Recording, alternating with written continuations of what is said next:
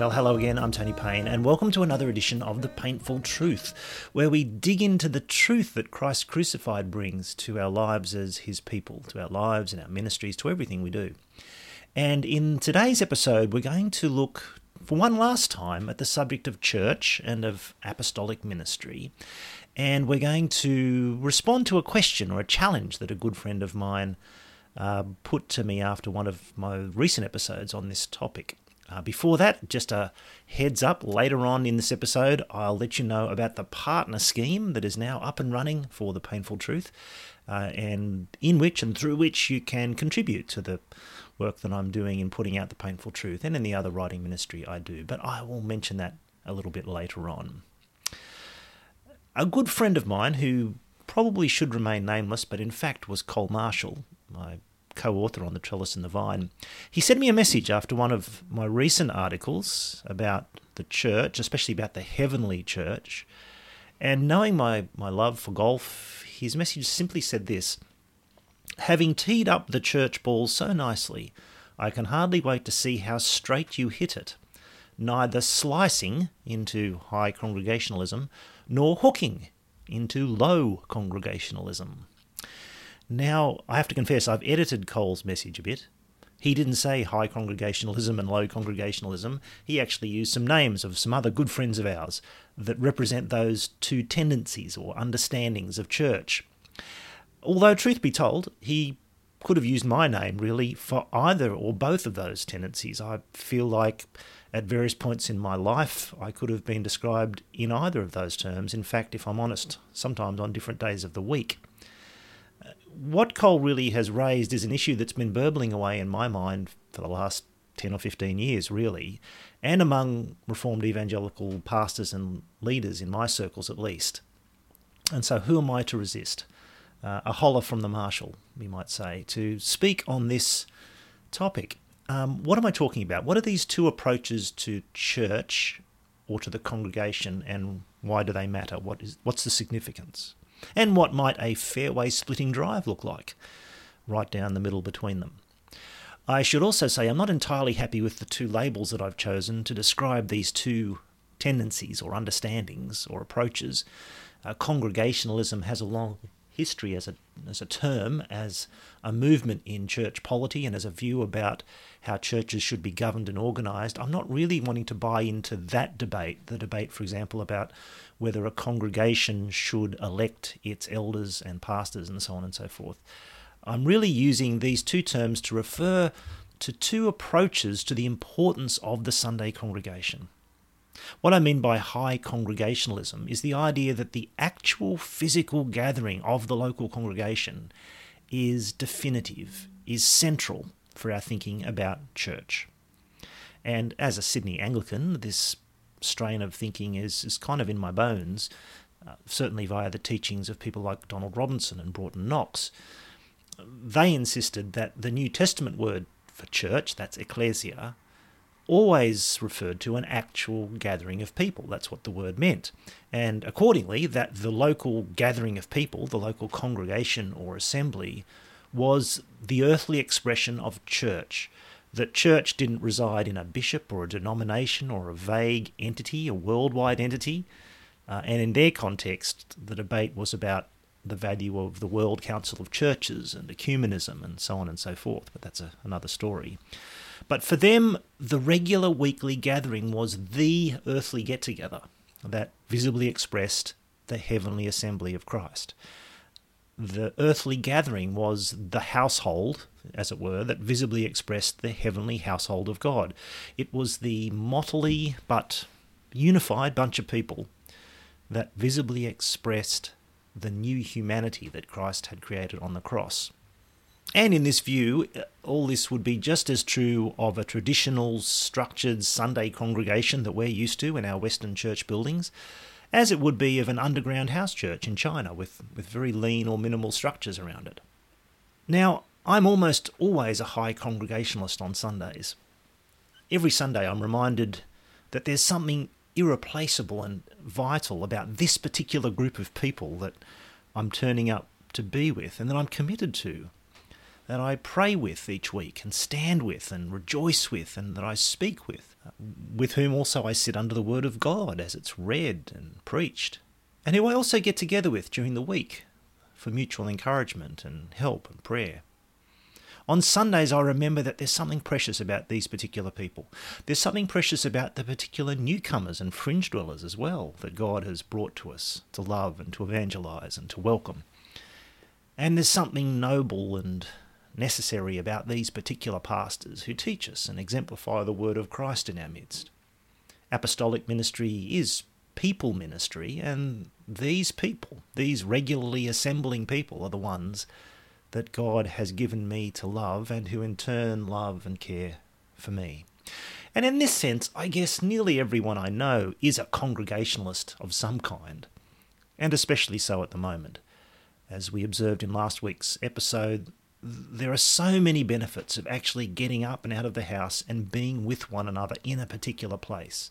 Some very obvious benefits, but also 1,000 intangible benefits that come from belonging to and being with a particular group of people. However, for some of my high congregationalist friends, and that's me too on some Tuesdays and Thursdays, the centrality of the local congregation for our view of church goes a bit further and has other implications. It makes you think twice, for example, about the increasingly common practice and long-held practice in some circles of having multi-site or multi-service churches, where there are more than one congregation or one gathering that all band together to be a church. It makes you think about whether this is a great idea, or at least it makes you think, how should they be organised? Because if the gathered congregation is the defining and central thing, then surely the identity and integrity of each one of these congregations is very important.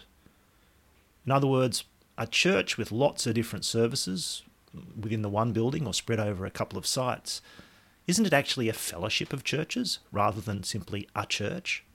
And if so, then it's reasonable to think that each one of those congregations should have its own character and membership and sense of belonging, its own leaders and elders who take responsibility for shepherding this particular flock and to whom this flock submits.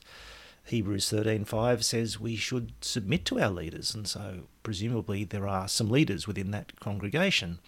And for some of my higher congregationalist friends, this means that the path to growth, to growing church and to growing ministry, is to grow each individual congregation and then to plant new ones, to start new churches, or perhaps to join with and rejuvenate other assemblies that are flagging or failing, rather than multiplying services within one local church structure, as it were.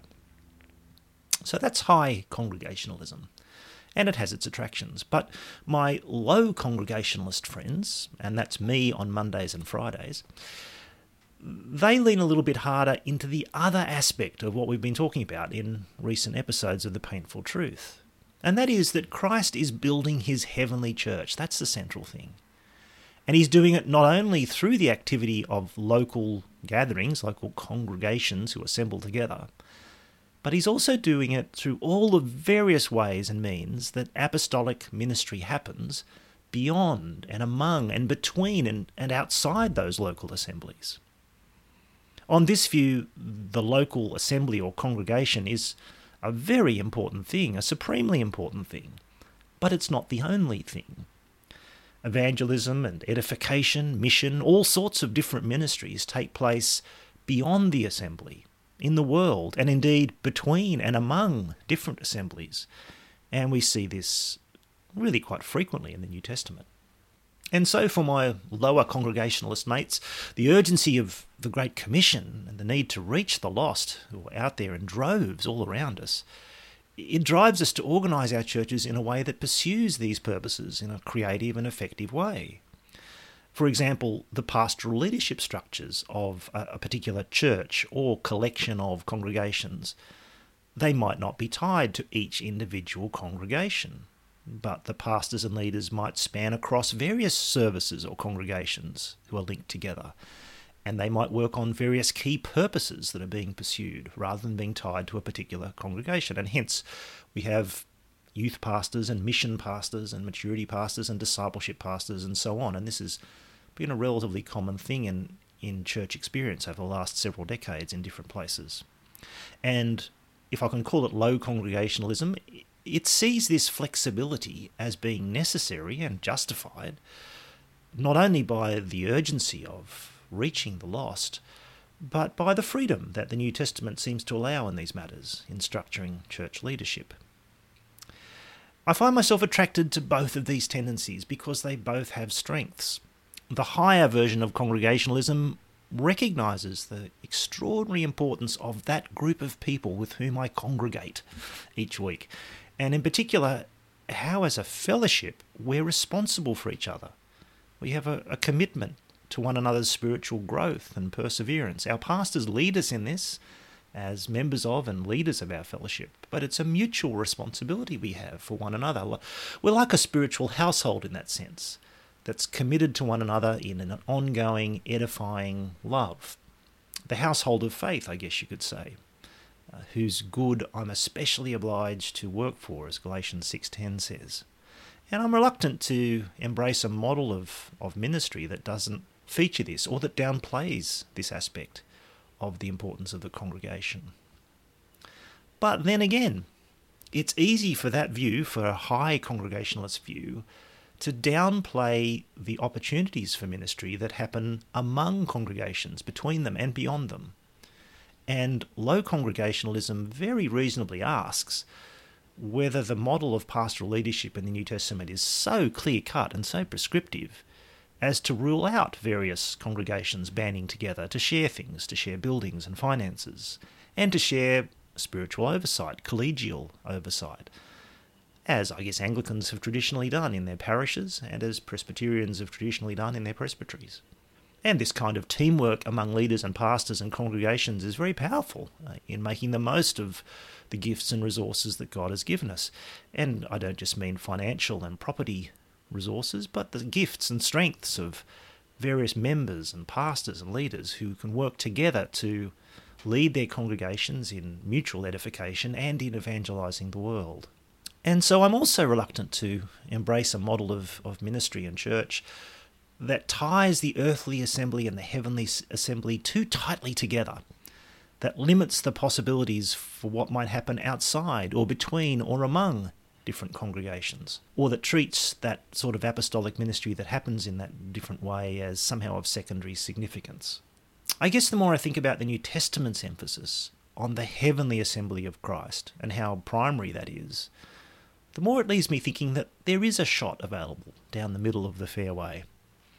A heavenly congregationalism, you might say, that avoids the trees on one side and the bunker on the other.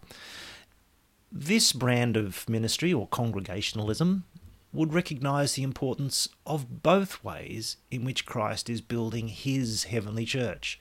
That is, through the apostolic ministry that takes place among a particular group of people who actually gather in local assembly and who belong to one another as a community, as well as the apostolic ministry that's active more broadly, that happens beyond that assembly and indeed between and among different congregations who might work together.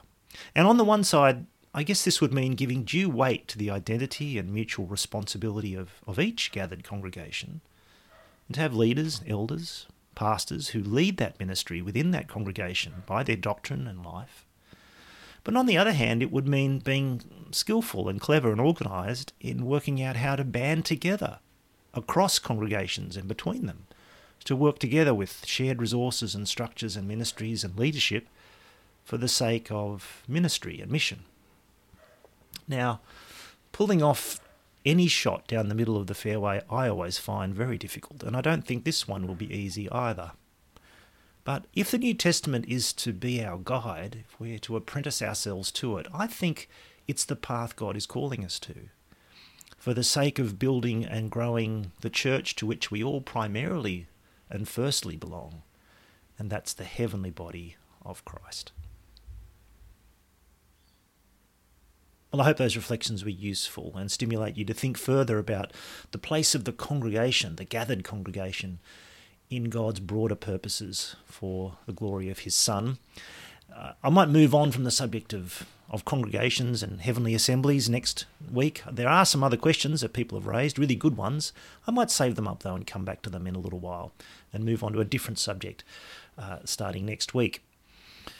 The only other thing to mention at this point as we close is that as of today, you can sign up to be a partner in the work of the Payneful Truth, and that supports both the work that I do here each week and the other ministry that I do more broadly, the writing ministry especially that I'm engaged in, such as the 2 Ways to Live revision that I'm currently working on.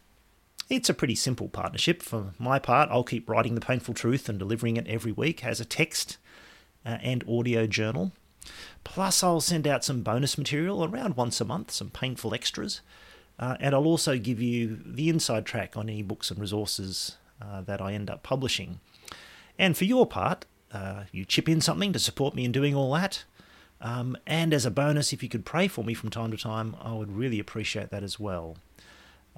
In terms of the contributions themselves, you can do that in 3 modes, depending on what's most convenient for you or what you'd like to do. There's a monthly partner level at $7 a month. You can be an annual partner and just do one payment of $70 a year. Or if you really want to go all in, you can be a lifetime partner and pay $700 to keep getting all this golden material in perpetuity or until I keel over or Jesus returns.